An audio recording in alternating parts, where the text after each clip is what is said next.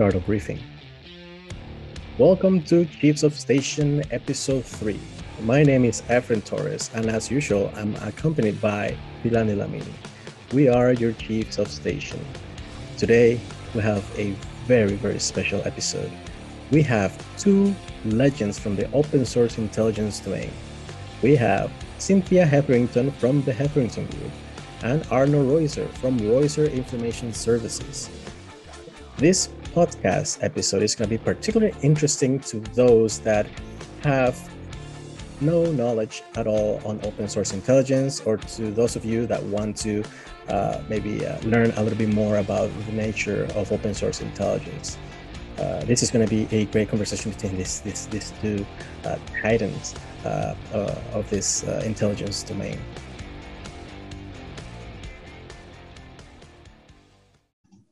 All right, so Cynthia and Arno, thank you very much for taking the time today to speak with us about open source intelligence.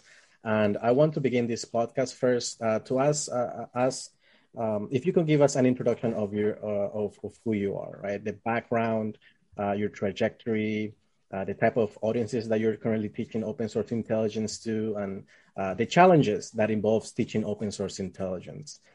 So why don't we start with Cynthia, and then we move to Arno after that. Efren, it's a pleasure to be on this podcast, to meet and speak with Arno, to get in front of your listeners. I greatly appreciate that. Gosh, where do I start? 25, almost 30 years ago, I was a public librarian where I was Google before Google was Google, and realized very early on, as technology was truly growing, as the World Wide Web had become a thing, as we were coming off of chat boards and BBSs and other technology that, a few of us were using at the time, I saw a future in information dissemination, storage, transmission, however you want to call it. Basically, we were stepping out of our libraries and stepping more into cyberspace. So I embraced it. I went with it. I went with the flow. I became the internet librarian. I became the virtual librarian. I still have a website, virtuallibrarian.com. I started sharing how to do research and how to find information with anybody who would listen and anybody who was interested. The law enforcement military were the folks that really stepped up. So all of a sudden I found myself funneled into, I was a coquettish, quiet little librarian in northern New Jersey, and all of a sudden I turned into this trainer in front of the United States Secret Service, the FBI, the DOD. I was always still terrified and overimpressed by these folks, but I keep coming in there and I keep telling them, this is how we find information on the internet. In the last 25 years, I created and am the founder of the Hetherington Group, which is a company that actually monetizes that. So as a librarian, we give it away for free, but in the industry, we charge dollars for it. The focus of my company is to provide expert intelligence and investigations support for cases, matters, whatever's troubling you. And our client focus there is the corporate sector. Although I still do training in the law enforcement military communities on a monthly basis, my clients, the people who pay for this end product, are industry, manufacturing, pharma, all those people who make money for a living. You asked a great question at the end of it, is the trajectory. So during the course of the last 10 years, I've also propped up an open source intelligence conference called Osmosis. And it's not only a place where I get to bring all my friends and family together to sit there and talk about open source intelligence or research or information finding using the internet. It's also my way of establishing a benchmark and a sense of authority. Whether we get it right or wrong at the beginning is, I learned by making mistakes. That's not the primary. The primary goal is to start establishing a benchmark where open source intelligence is a product in a company or on a unit or a team or an agency that is recognized, and that there are skill sets that employees are expected to have. So we see that in the next 3 years really growing in that way, with certification, association, and continuing education. Oh, thank you, Cynthia. Arno, give us insight on who you are. Well, I'm Arno. That's simple, isn't it? Anyway, I used to study history at the University of Amsterdam back in the 80s of the previous century, when I discovered the joy of an archive being a place of unpublished information that you can only find in that single archive. You won't be able to find anywhere else. And when I did my first archive research about the murder on a grocery owner back in the late 17th century in Kampen, the Netherlands, I found that the personnel could retrieve any document I wanted, any document I needed, within a minute. It didn't matter what kind of document, it didn't matter how old, they could find it within a minute. And I was really hooked on how they did that. So I changed my career to go to the Library Academy to study the finer art of the global information landscape. How to find out about information. It's not that I want to study all that information. I don't want to get a degree in something. I just want to know, where can I find answers to questions? Mm-hmm. And when I worked for the Technical Documentation and Information Center for the Armed Forces in the late 80s, I discovered the internet, which was unknown in the Netherlands. Only a few universities had access to the internet. And I, as a individual, had access, or tried to get access, because I had no idea how it worked. There was no books, there was no internet to look it up, and in the libraries they had no idea how it worked. So I had bought a CD-ROM, which is back then a large disk, which is by now completely outdated. I'll show you an example later, right? With Yggdrasil Linux on it, because I understood that Linux was the foundation or the operating system to go if you want to go into the internet. And it took me 2 days to get that CD running because I had absolutely no idea how it worked. But I found out about it and I discovered the joy of getting access to full text information. I didn't have to go to a library to find the latest security resolutions of the Security Council. I could go via Gopher to the Gopher site of the Security Council and download these resolutions full text in a couple of minutes. I was hooked on the system because it would augment my information position that I already had because I had access to very large, very complex commercial information providers such as LexisNexis, Dialog, Factiva, back then Reuters, etc., etc. I knew how libraries work. I know how to get the treasures from a library. A library, in my humble opinion, is not a place where you borrow books. It is a place where you find answers to questions, and lending books to people so the information is inaccessible anymore is for me completely out of the question.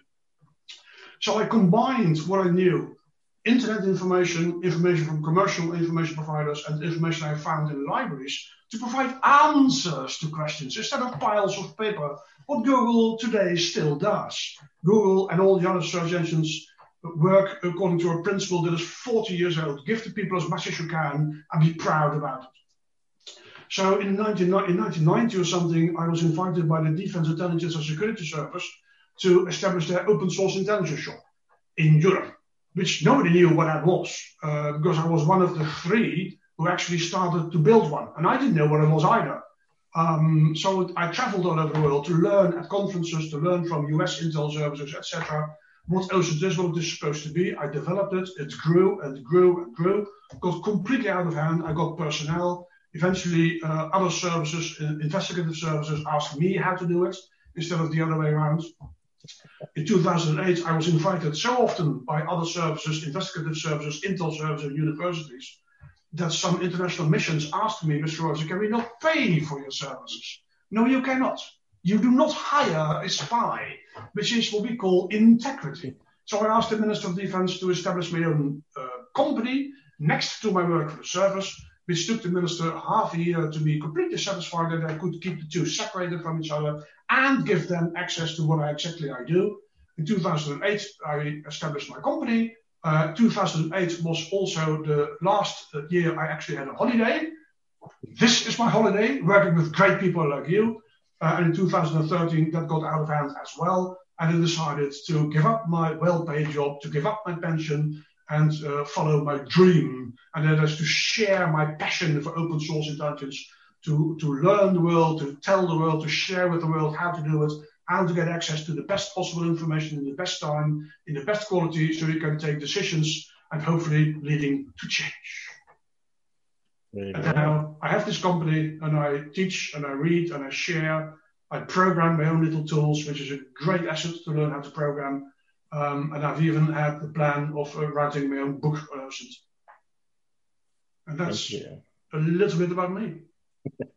Now, obviously, I have had the chance to interact with both of you. Obviously, with Cynthia, I haven't had the chance to interact in person, but I've actually had the chance to interact with Arno. I guess you can call me, I've been a consumer of your training, both of you. So both of you are well-versed into this topic of open source intelligence. So I want to dive into open source intelligence perspectives from the US and the EU. I don't know if they differ. I don't know if they're the same.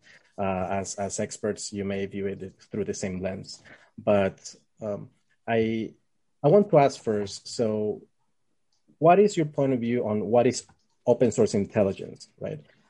What is your interpretation based on what you do and based on your region? Cynthia? I loved hearing Arno's opening because two things really popped out when he was introducing. He started as an archivist.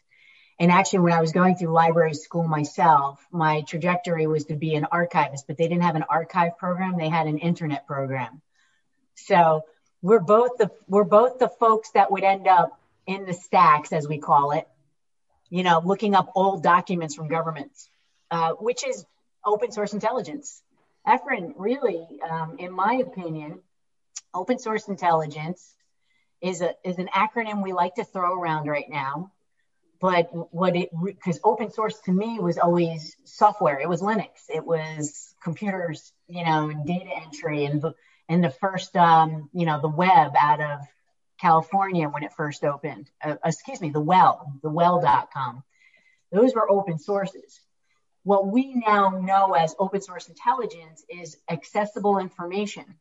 So that could come from the databases and the computers we use. Yes, you do need information, like maybe you need subscriptions, and Arno mentioned Dialog, Reuters, Factiva, and other databases that you might need to pay money. So you could go on that extreme where you need access to it, but you don't need specialized credentials. You do not need to be a police officer or a military agent to gain access to it. It's sitting there, it's accessible. You might need to go through some hoops. And of course, anything in Google or the surface web is very obviously open source. But also open source intelligence for me is when we step away from the computer and we gather information that could be seen as intelligence or hearsay information, whether it's an overheard conversation, whether it's in the United States, we can pick up the trash off the curb and gather bank account numbers and certain identifiers out of that. I mean, that's still, it's open, it's accessible, it's legally obtainable information that I can use and report on. Pretty much, I'm probably going to question my own definition later, but I'm really it's over. It's over. Right. It's the beauty about there is no set definition on what is intelligence or what is open source intelligence. It's different perspectives. With that said, Arno, what is your point of view regarding that? Open source intelligence, I developed a definition of the phrase OSINT over the years. I see OSINT as a collaborative, integrated methodology, especially methodology and production process to meet customers' intelligence requirements by providing them with actionable intelligence based on information found in open sources through a process of synthesis, analysis, or whatever you call that, and meeting certain quality criteria, like validated, reliable, timely, accurate, blah, blah, blah, whatever quality criteria you have. In essence, OSINT is a process. It's a method of making sure decision makers can make decisions and achieve some change in whatever it is. It can be military intelligence, it can be strategic, security intelligence, it can be corporate, competitive. Almost everybody needs intelligence to take decisions. That's what OSINT is. It's a process. You don't gather intelligence, you gather information to analyze and produce intelligence. What Cynthia produces as intelligence and gives to me, for her is intelligence, for me that's information. Until I have analyzed that, and then it becomes hopefully intelligence again, which is a very short process in this case because Cynthia is an expert and I just know her information is reliable. Open source information is the product of OSINT. Open source information is the information, which is all information, regardless format, regardless where it's coming from, that can be acquired without any restrictions, free or commercial, in a legal and ethical way. Because if you let professionals like Cynthia and me go around with enough budget and you really let us search. I'm a trained librarian. I'm trained to solve information problems. I know where to get information in libraries, in commercial databases, on the streets, from taxi drivers. That's all open source information. I may be able to find information that I'm not supposed to find.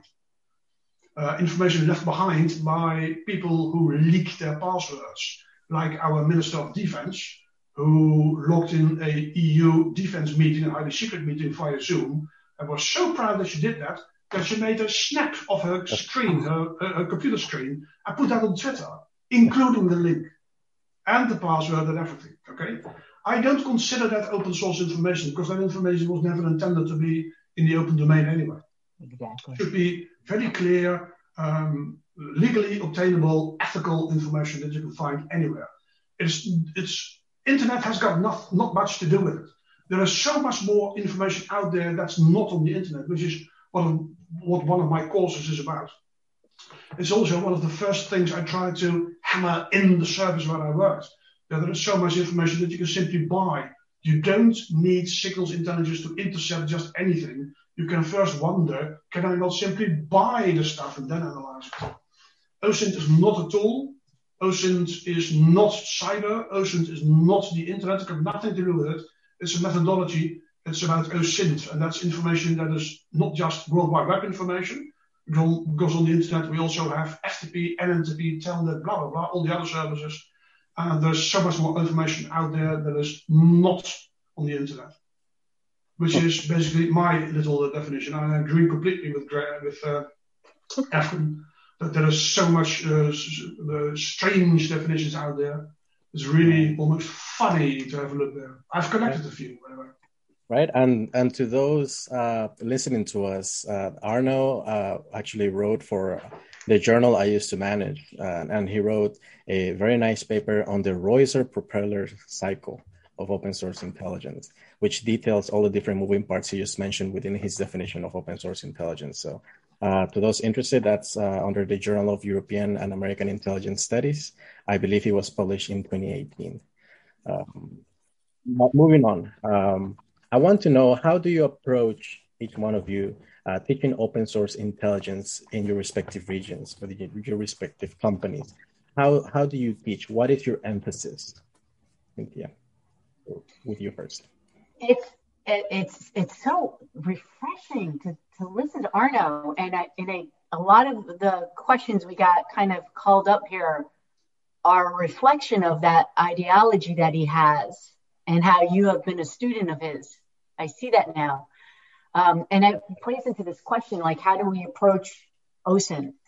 From my perspective, and I might change my perspective, it's made me really think about this as OSINT more of the methodology and less the products. Because I go before OSINT, I actually start with knowledge ecology, which is data, is stuff out there wherever. It gets formed into collectives, which becomes information, which you're calling OSINT. And then that collection of information that we've gathered then gets pulled together into reasonable, analyzed or summarized conclusions, which is knowledge, which in this case we might be calling intelligence. And I'm cool with that. That's kind of blew my mind there. Now, and I'm rewriting my book for the second time, and I was on this chapter last night, so it's really ponderous. In that vein, now, we're still going in the same direction. We're just defining it differently at different points. And this is why OSINT needs to be defined and benchmarked.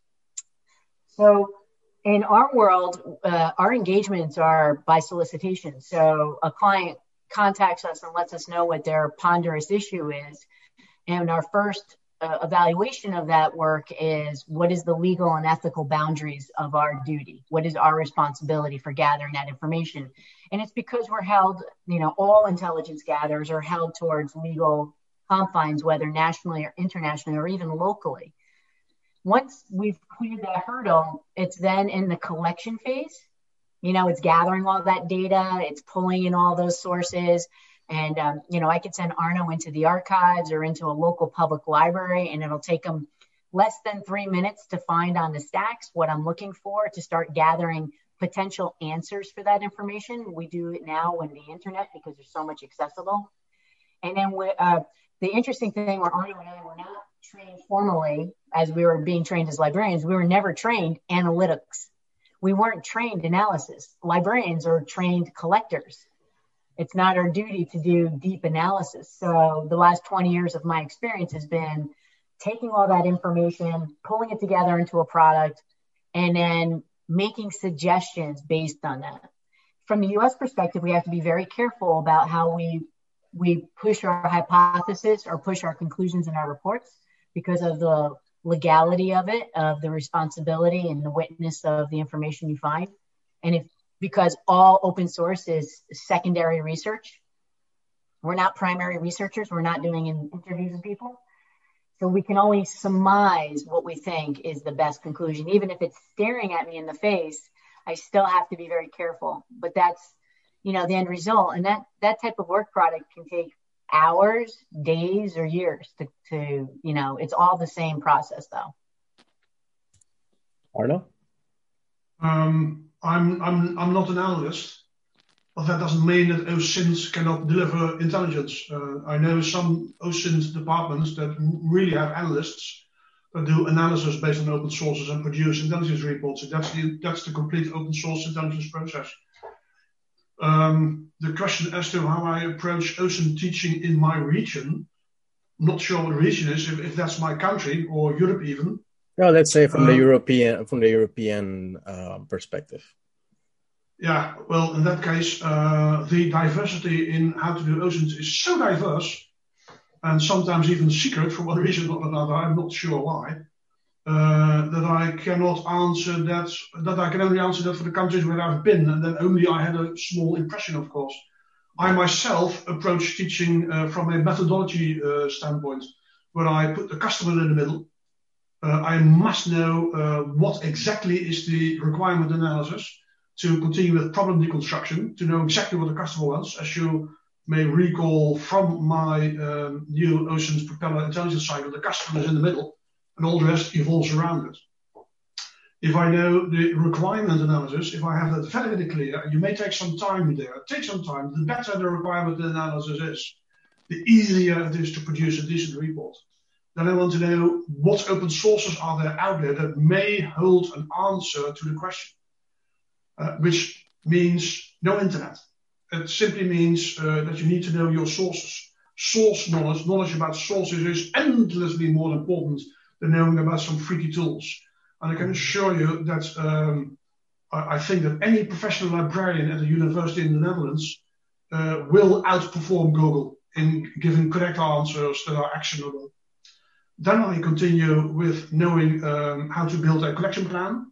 What exactly are we going to do? If we know what the customer wants, if we know what the information landscape looks like, we need to make a plan of what are we going to find, which answers are we looking for, and how can we collect all that information. Then we need to do something on search engines, on information retrieval languages of the online databases. And we need to know how to find proper information in a proper library. And with a library, I also mean these very specialized documentation centers. We have in this city where I live in Leiden, a wonderful University Africa Center with a fantastic information position on Africa. In Amsterdam, there's a faculty that studies Japanese. They have a fantastic information position on Japanese culture and language.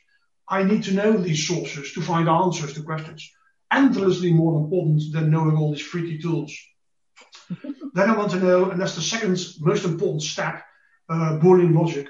And this may sound childish, but I find in my experience that if a requirement analysis was properly done, and if the sources analysis was properly done, and if people are capable of making a balanced, representative selection of open sources that approaches an issue from all viewpoints, where you even try to follow the positions of people that you don't like with analysis of competing hypotheses, where you try to have a look at different viewpoints, even if you don't agree with all these viewpoints. If you've done that properly, I see in my experience that many people completely destroy the process by entering wrong queries, by FUCKing everything up. And since most people think that Google has everything and Google will always give you an answer, I have no idea why. I can prove online how unreliable Google is. people only find a fraction of the available information. Remember that the deep web is estimated to be 50 times larger than the surface web, according to Chris Sherman and Kenny Price. Up to 500 times larger, my dear friends, 500 times larger, which means that a search engine will only find 0.2% of the World Wide Web. How many search engines are there? What is the overlap between the search engines? The overlap is estimated to be around 20%. And Google is just one of them. That's it. Google is, in the overall global information landscape, completely insignificant. You need to know many, many more information retrieval languages and sources. And that's why I pay so much attention to studying the finer art of building queries.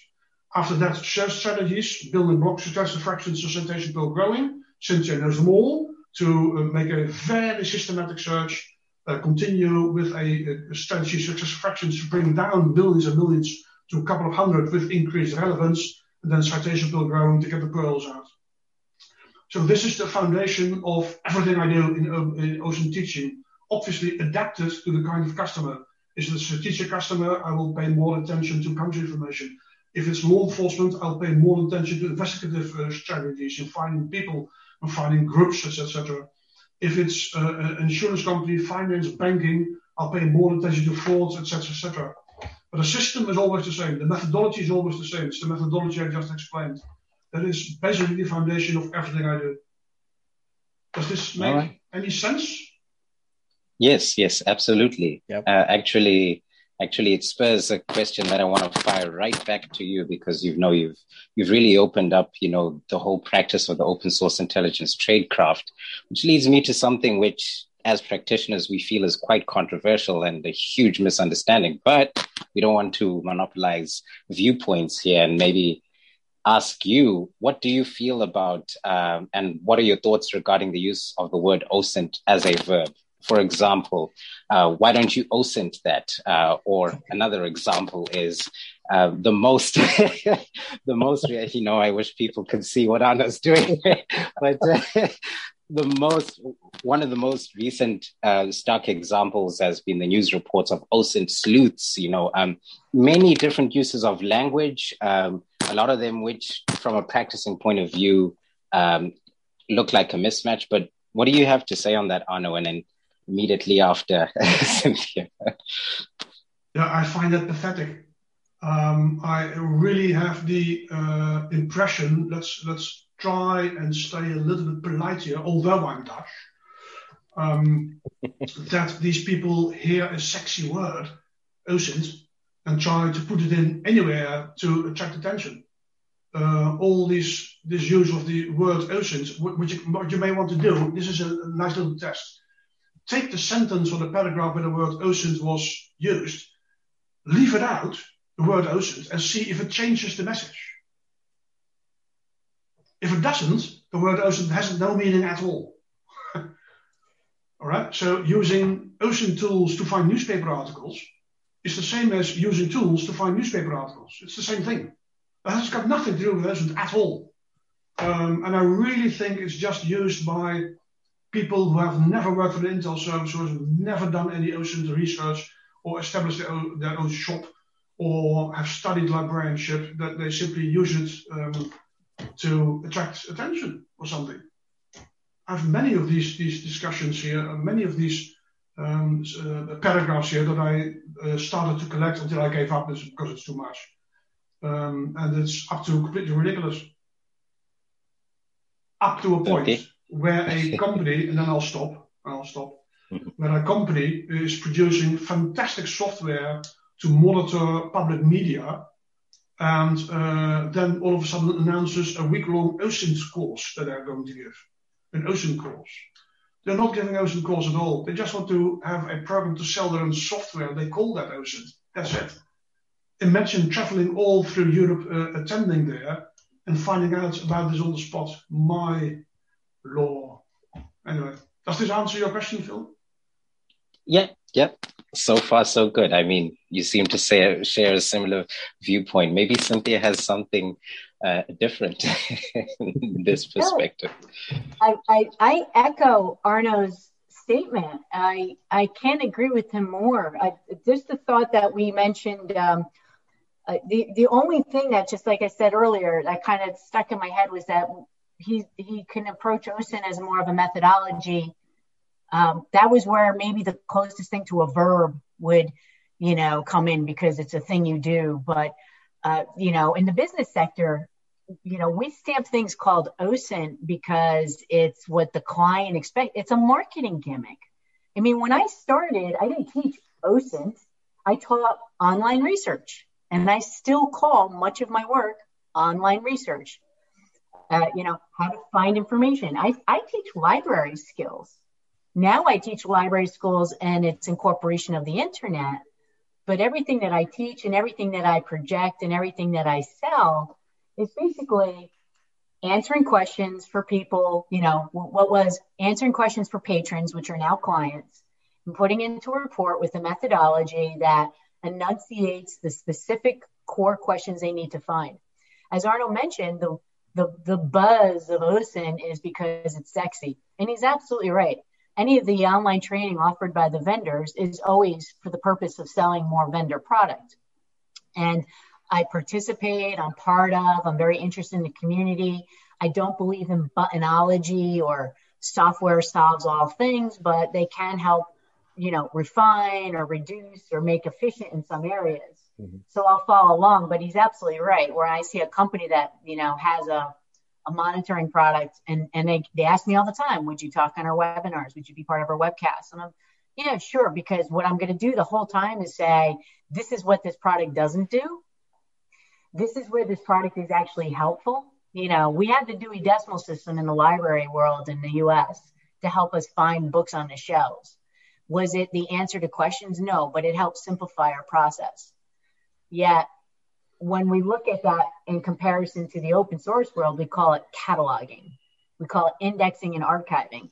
And again, what we borrow from our library world, when we built machine access ready catalogs or MARC records back in the 1950s to put books on shelves. And then if I needed something from Amsterdam, the MARC record would match something I have here in the United States. That was the first metadata, the world, big data, deep analysis, deep dark web. In my 25 years in this industry, you just keep coming up with new buzzwords to sell the same thing. Arno and I, we find answers to questions. We have a methodology that seems to work, and we teach that. But at the end of the day, we're really just two librarians who figured out how to turn this into a very new and interesting industry we now call OSINT. Thank you. I have noticed that there is a clear divide when it comes to open source intelligence. Those that practice, I guess I want to call it traditional research, right? What people may call just open source intelligence as a collection discipline, right?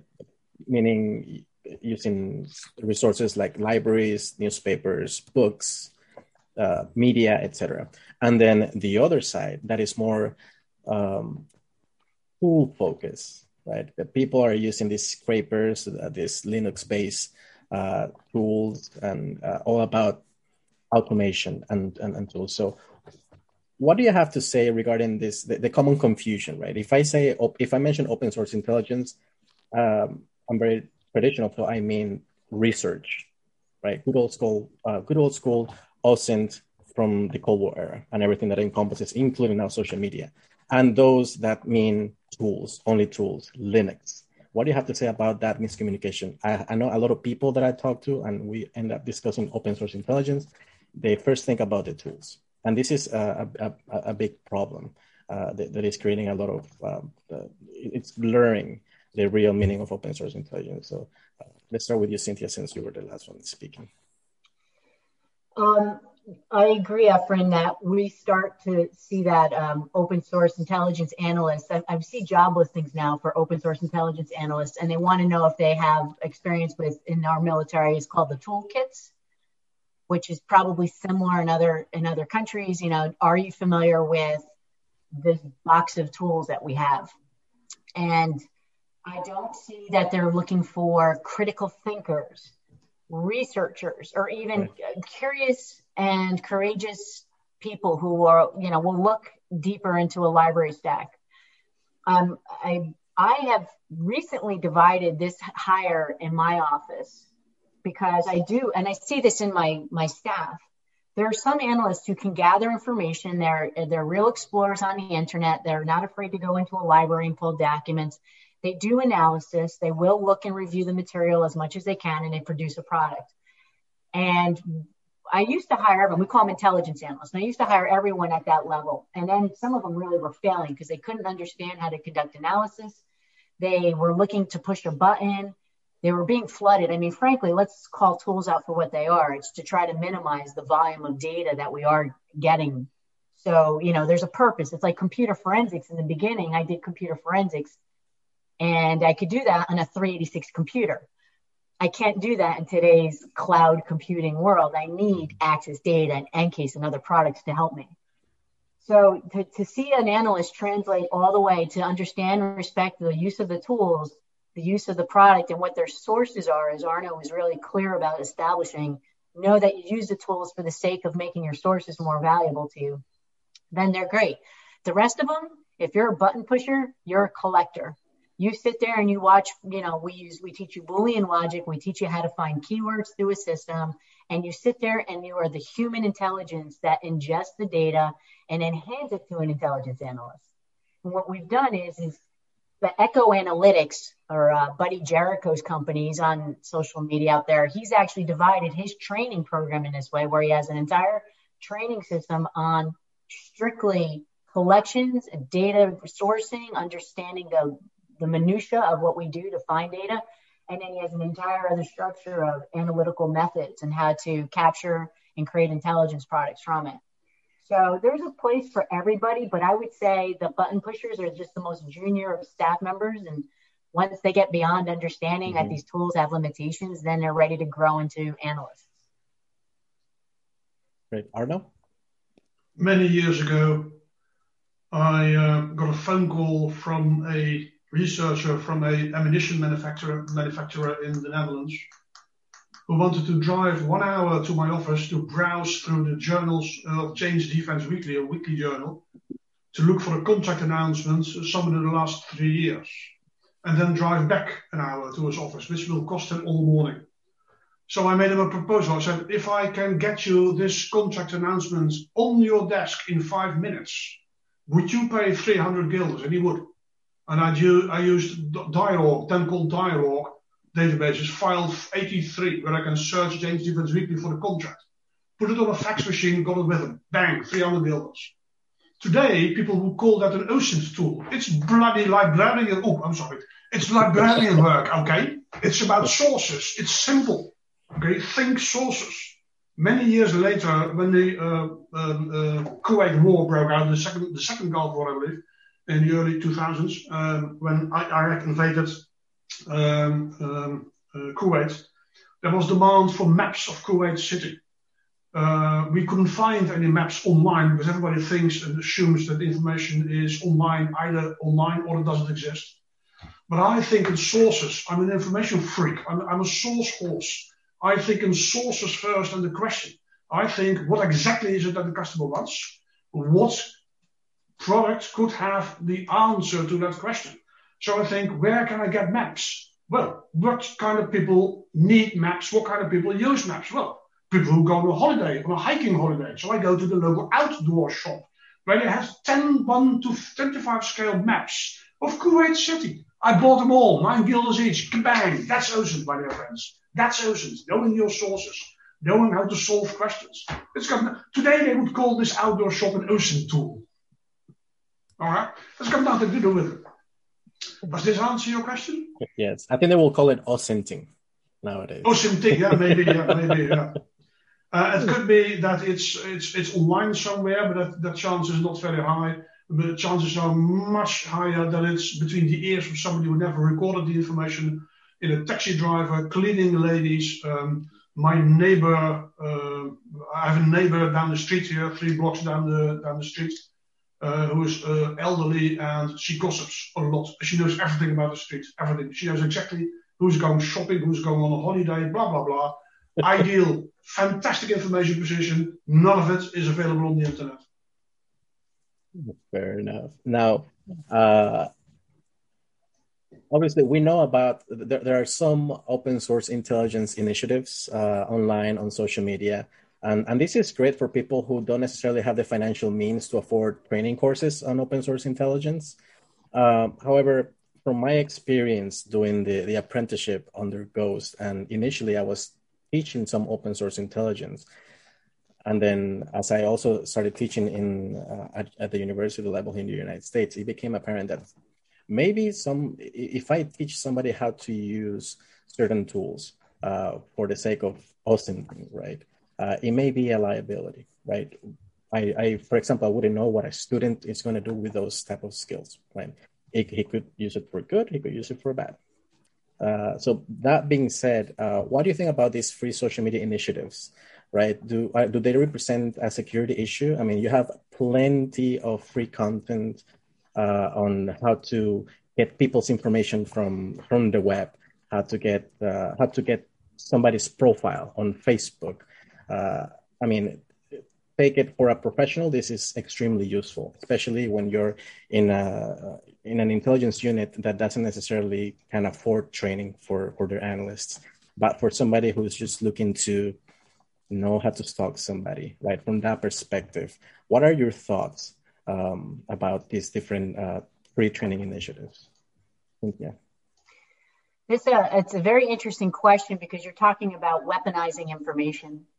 And in the United States, there is no privacy. So I can easily look up your home address, who your children are. And this is a known vulnerability, but it's our public record information is open source. It's a sellable record. And that's even in the open market, not even in the private, working from home. Not even in the private detective industry, where we even have more exceptional databases.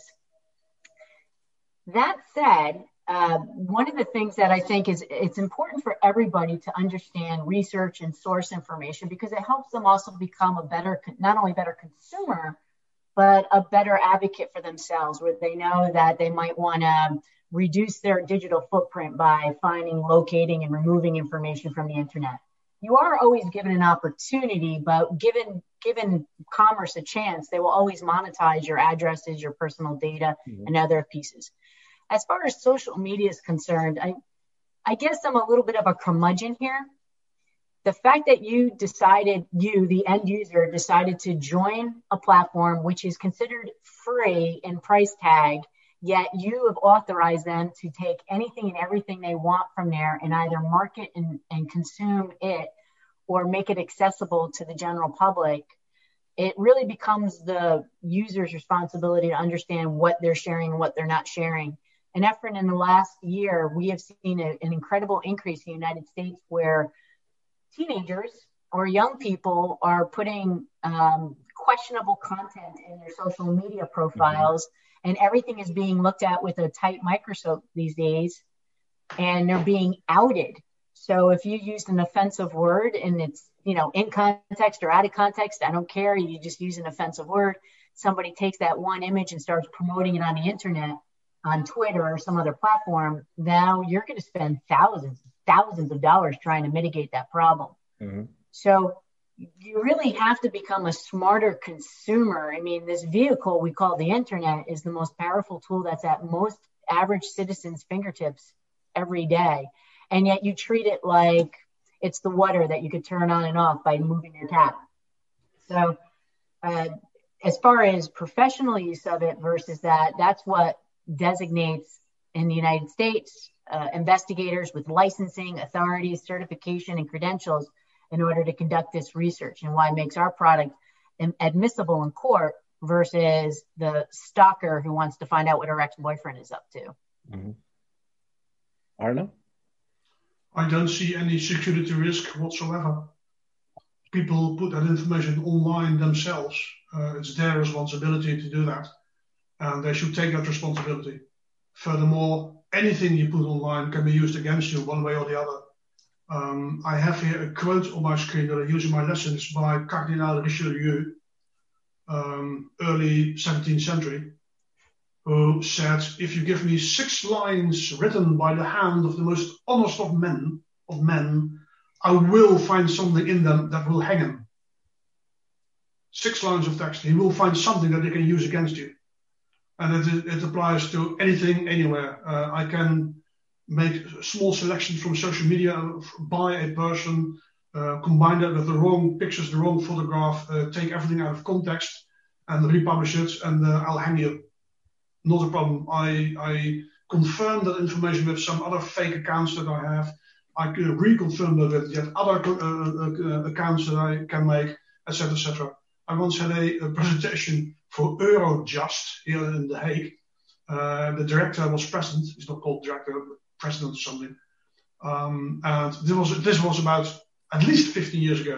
And I made live in front of the audience and in front of the director a fake Facebook account on his name with his data, his picture, and fake posts that would seriously damage him. And they all were laughing until I said, look, this is real life, this is real time. This finger is now about 10 centimeters above the enter button. Would you like me to press enter? It's not me, it's your shop, your IP address, not mine. And then they stopped laughing. Well, the real danger is, in my humble opinion, the lack of education at primary and secondary school. There should be something called information literacy program for all children. Let's throw out mathematics or physics or whatever and replace that with information literacy. It's a hell of a lot more important than learning about mathematics. Mathematics is great, a little hobby of mine. It's not as important as information literacy. There's plenty of research on how children use internet and Google and social media, etc. Children in the Netherlands, some of them really think that the information in the ads in a search engine is the best information because these ad makers have to pay to be there. So it must be good. Right. Isn't that fantastic? I absolutely agree with you. Well, nowadays, information is the most valuable currency, whether on an individual or about anything. If people really only understood that the information can be found by anybody all over the world for the next 10 years, so you won't be able to remove it, would you still publish that information? If people only realized or thought for just a few seconds, how can this information that I'm now going to publish be used against me? How can that damage me or my children? Mm-hmm. Why on earth would you make pictures of your stark crazy naked children of 1, 2 years old and put that on the internet? These children are going to grow up. What do you think happens in these child pornography websites? Where do you think they get their pictures from? Mm-hmm. How do you think these mothers respond when they find out their children are being used in a child pornography website? It happens. They still do it, right? We have been using social media for quite a while, and people still don't understand. But that leads us to the next section, Phil, right? The future of open source intelligence. Yeah, which is pretty interesting as a little bit of a segue, because to build on something which I noticed, which is part of the reason why we convene this as US or EU perspectives on open source intelligence, is because the way that Arno is articulating the fact that, he views that there should be some sort of education that should be happening for children is because the EU has arrived at the GDPR, where they feel that they've done everything to limit what companies can do with certain amounts of information. So I guess that it's a different playground and a different set of questions being asked at a different time in terms of education, where you reach the maximum of what you can tell a company to do or not to do. And then now it's actually about time to warn and sort of educate the sort of end user that, as you walk into this, now it's your responsibility, which also brings something of a futuristic question, but actually it's also happening in the present. What do you think that the role of AI is so far in OSINT? Like, how is it transforming OSINT? And with that specific role, if there is any, how do you see OSINT developing in the next decade within this context of artificial intelligence? Cynthia, would you be ready to? No, it's a big question, but I think it could come down to a couple fine points for me. Just the role of OSINT and the OSINT analyst that we see growing in the future. it's nothing but sky is the limit, because we are just producing much more content. And I think the last statistic I read, which was by the Pew Research, or it might have been a Nielsen report, said that 80% of the world's data has been created in the last 2 years. Now, let's think of data in its true form. It's a tweet, it's a photo, it's not content, it's not Shakespeare. Yet with that volume of data, we need machines to help us collate and create aggregated points of contact. I believe machine learning and artificial intelligence do have a place in the future for open source intelligence gathering.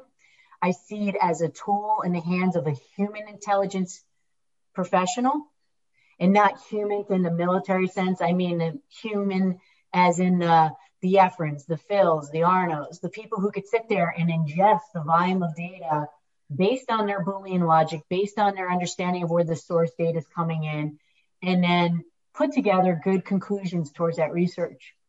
AI is also really key in certain types of OSINT. You see, we never decided to talk about like, where does OSINT play in different industries? I mean, it's one thing to have a week to curate a report and create a great dossier on what's going on in a part of the world.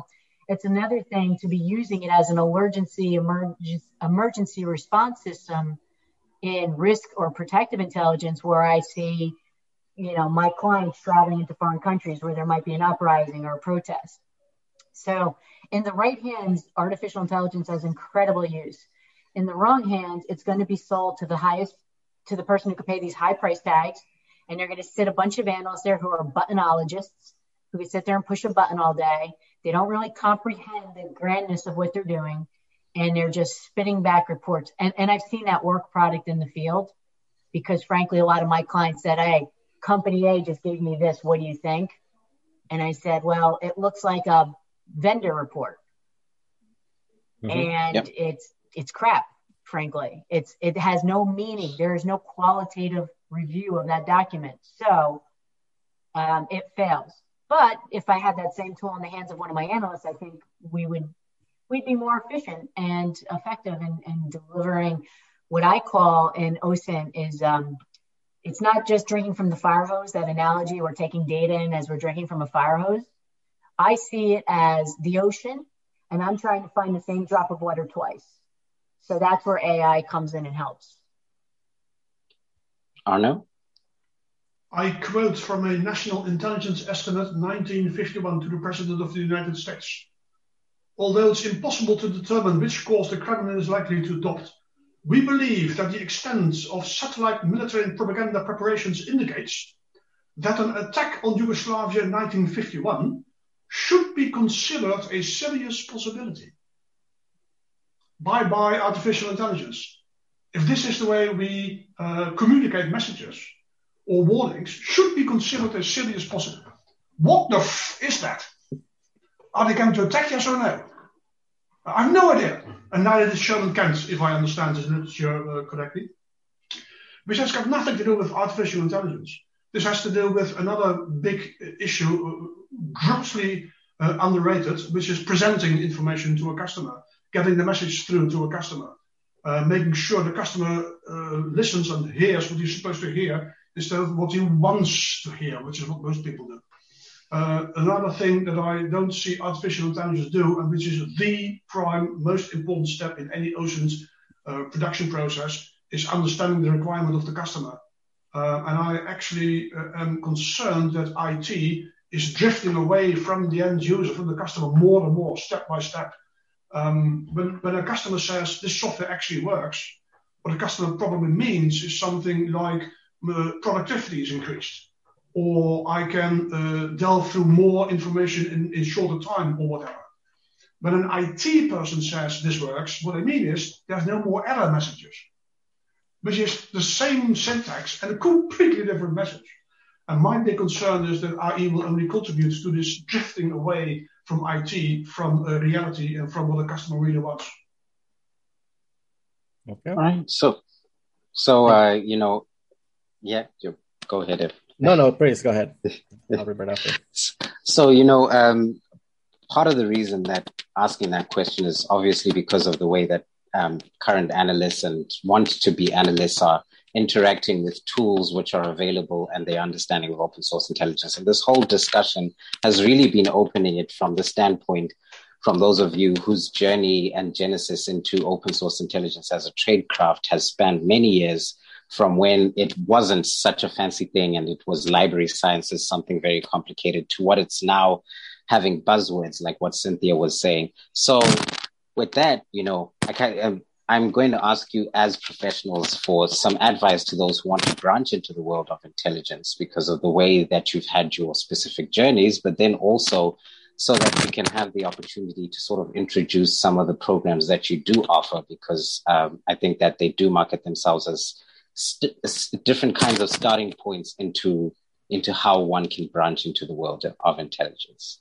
Arno, would you like to start? And then Cynthia will cap off for us. We're doing this the other way around all of a sudden. Sorry, Cynthia. I would not intentional. Yeah, I understand. I would say two things. One, make sure you know what you're talking about. Know about the subject that's the subject of intelligence. So if you're in the dairy industry, you need to know about dairy industry, about how that works, how that's done, etc., etc. Secondly, you go to the library and you start talking to a librarian, somebody who is trained in that particular area of knowledge, and that should be a good starting point. So if you're in strategic intelligence, you study history or international relations or conflict studies. And then you go to a librarian, you have a private talk, and where do I find what? How do I find out about? Most of these academic studies have a booklet written by a couple of professors entitled, How Do I Find Out About? And then there's numerous sources and sources and sources about how to find out about history, etc., etc. That, if you're still interested, that will be an interesting starting point, I guess. If I explain to you what a bibliography is, what a Sheehy is, what a Wolfert is, what a Dewey Decimal Classification is, and how you get access to information. And if you're not hooked after 30 minutes, I'm going to call a doctor for you.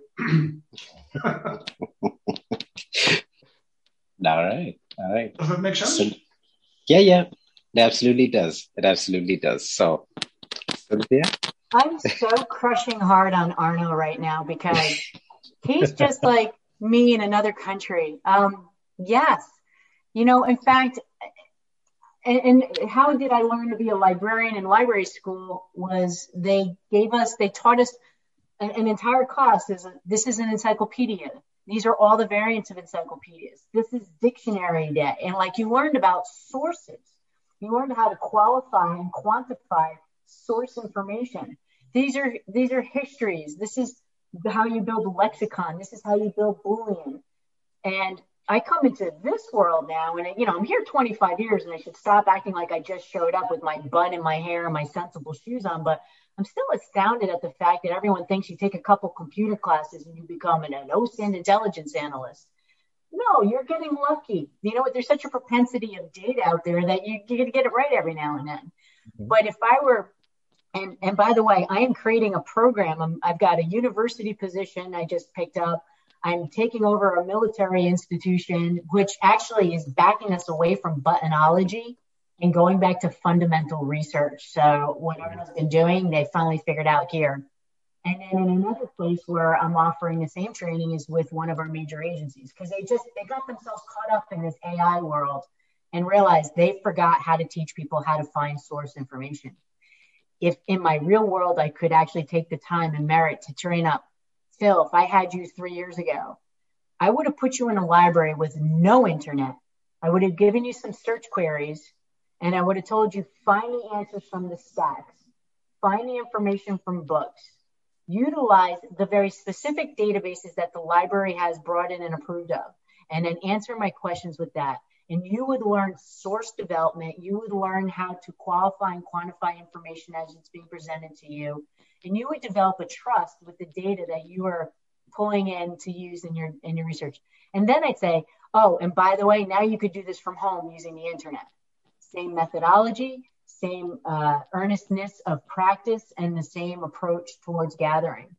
So my kind of closer is take everybody's class that's available and learn from anybody, even if it seems like somebody became an OSINT expert because they have a heavy duty Twitter account and they're really good at developing software. You might look down your nose at them, but there's going to be a tip or two in there I'll walk away with.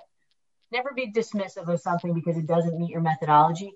But I would say that everyone should have a specific methodology for themselves, that they're consistent and that it's reliable.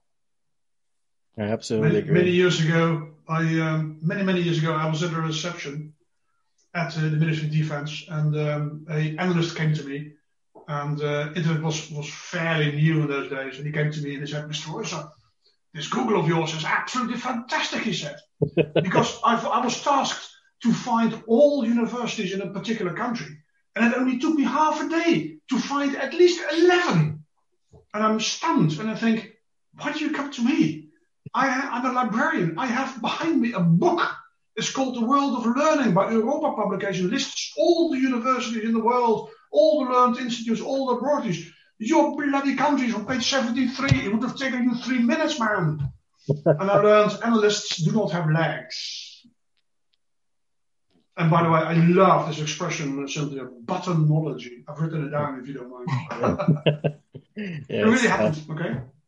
It is very accurate. I got it. You know what? I had that moment. A police officer came into my public library and he had a school ring. And the name of the school on it was Patterson. And he didn't know which Patterson it was. And there's many Pattersons in the United States. But this was part of the collection of materials they got in a robbery. And he was trying to track down, where the person who maybe owned the ring and where the victims were. And he's like, "I know you have access to the internet now. This is the early 90s. Maybe you could find it there." And I said, "Wait a minute, a school?" And I turned around and I reached for a book called the Guide to Educational Institutions. And I went to the P's and I found all the Pattersons and I said, "Here you go." And I kid you not, that is exactly how I've been doing this job ever since. Know your source, use whatever resource you have to get there fastest. And don't forget to charge money for it when you're in the private sector, because this is worth something to somebody. Our efficiency and our methodology is certainly worth something. And then always teach the guy behind you. Always create a path for someone else to learn. Absolutely agree. Is there time for one more anecdote? What's that? Absolutely. Yeah. Go for it. Time for one more anecdote? Yeah, of course. Combining what Cynthia already said. And obviously she's absolutely right. That's why she's a librarian. The rest of us are lower beings. Yeah, well, it's the case that was told to me by a police officer from The Hague. A road rage incident here near Leiden, where a cyclist, one of these racing cyclists, I'm not sure about the English term there, had a fight with a car driver, a pregnant lady, and they got into a real fight, and he threw her in the canal. Bicycle and all, his own bicycle and the woman. His own bicycle? Not his own bicycle, the woman, all right? She then managed to get out of the canal and help herself to her car, and the police tried to find this cyclist. How did they do that? Well, the policeman sat back and he thought, what do cyclists do? They cycle very, very fast. And how do they behave? What is typical for them? Well, they have a little computer on their handlebars, don't they? Where you can see how fast you go and how many kilometers you've driven, and et cetera, et cetera. And then he thought, what do real cyclists do? Well, these computers have access to an online database where you can keep track of your profile and share that with others. So you can have a little competition, who's the best and who goes the fastest, etc. Mm-hmm. And he looked up in open sources somewhere, how many of these bicycle computers have an online database where you can keep track of your scores, etc. 3 computers have access to such lists. One of these had a cyclist that was roughly around that time in that neighborhood cycling along that canal. Bang, gotcha. Simple. If you sit back and forget about Google and think sources, and in this case, think profiling of people. Okay, it's a lovely example where you think sources, think profiling, think investigative services, and then think internet. In my list of preferred sources, I have a list of 8 categories of sources. The first category is you yourself. I want to know what you have on your shelves, in your desk. How have you indexed all your own information? And then come a lot of other types of sources. And number 8 is internet. Last resort. Yes. Anyway.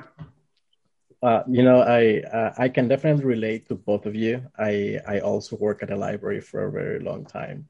I was the assistant to the librarian. And of course, I'm very, very familiar with the duodecimal system. And I love and that's really what inspired me to the path to being an intelligence analyst. I didn't know which discipline I want to do within intelligence. And that really led me to decide I want to be an intelligence analyst, to be able to have all this information to synthesize it or analyze it, however you want to call it, and absorb knowledge and make it actionable intelligence any of the day. But I want to one last question. So how do people find you? I know that a lot of members of the audience, those that are not familiar with your work, they probably are going to be interested in upcoming training courses. So how do they find you? So Cynthia, how do our audience will be able to find you? Well, the easy answer is go to the source. So go to Efren's LinkedIn profile, look through his friends, and then find the one named Cynthia. And then reach out to me on LinkedIn. But my company website is hetheringtongroup.com. And our conference is called Osmosis. So that's osmosiscon.com. And that will be in October, both virtual and in San Diego. So, and please, as a librarian, I'm here to answer questions. If anyone has any, it doesn't matter if you think it's a stupid question, email me. So I'm more than happy to do that. And Efren, thank you for the opportunity to meet Arno in person and our virtual person, and to fall in love with him right here on the screen. It's likewise, it's just likewise. But, So Arno, how do people find you aside from LinkedIn? Where do they go to get information on your training courses? My little website, LinkedIn pages. They know my email address from conferences and speeches, from papers I write. They mail me via Instagram, via Facebook, via all kinds of channels, even the most bizarre channels. So that's not really much of a problem. Very nice. Hearsay, of course. People have been at my training programs and are very enthusiastic. It's called open source intel, but it's really about a method that you can use anywhere. It doesn't matter where. It doesn't matter about the subject. And it really is productive. It really leads to productive, actionable intelligence. And once they see that, they start telling about it. And that too is how people find me. Very nice. To the audience, if you ever need the training courses on open source intelligence, I cannot recommend the Hetherington Group and Reuther Information Services. They have the best type of content that I've encountered, and I've searched a lot as an intelligence professional for content on open source intelligence, and there are definitely people that understand information, which is at the end of the day, it's what really matters if you want to understand the tradecraft. So thank you both. It has been a pleasure having you and talking about open source intelligence. I really appreciate you taking the time to be with us today. Cynthia, thank you very much for joining. A pleasure meeting you, finally. You as well. We're now 2 of maybe 5 librarians who've come into this industry. Wow. Phil, thank you very much for your time. We're taking over the world, one silent step at a time. Yeah, we will. And Efren, thank you very much for the hospitality and all the work you've put in here to make this possible. It was a pleasure talking to you. A pleasure sharing ideas with you, Phil and Cynthia, and hopefully this will not be the last time. Absolutely not. Indeed. Indeed. Last but not least, thank you for tuning in today. This has been a great conversation. I really hope this gave you some insights on open source intelligence. As mentioned throughout the conversation, it's not just about pressing buttons or getting information. There is a lot more to that. It's been great. So again, thank you to the participants. Thank you, Phil. And this is Efren Torres, your Chief of Station, talking to you from somewhere in Eastern Europe. We'll talk next time. End of briefing.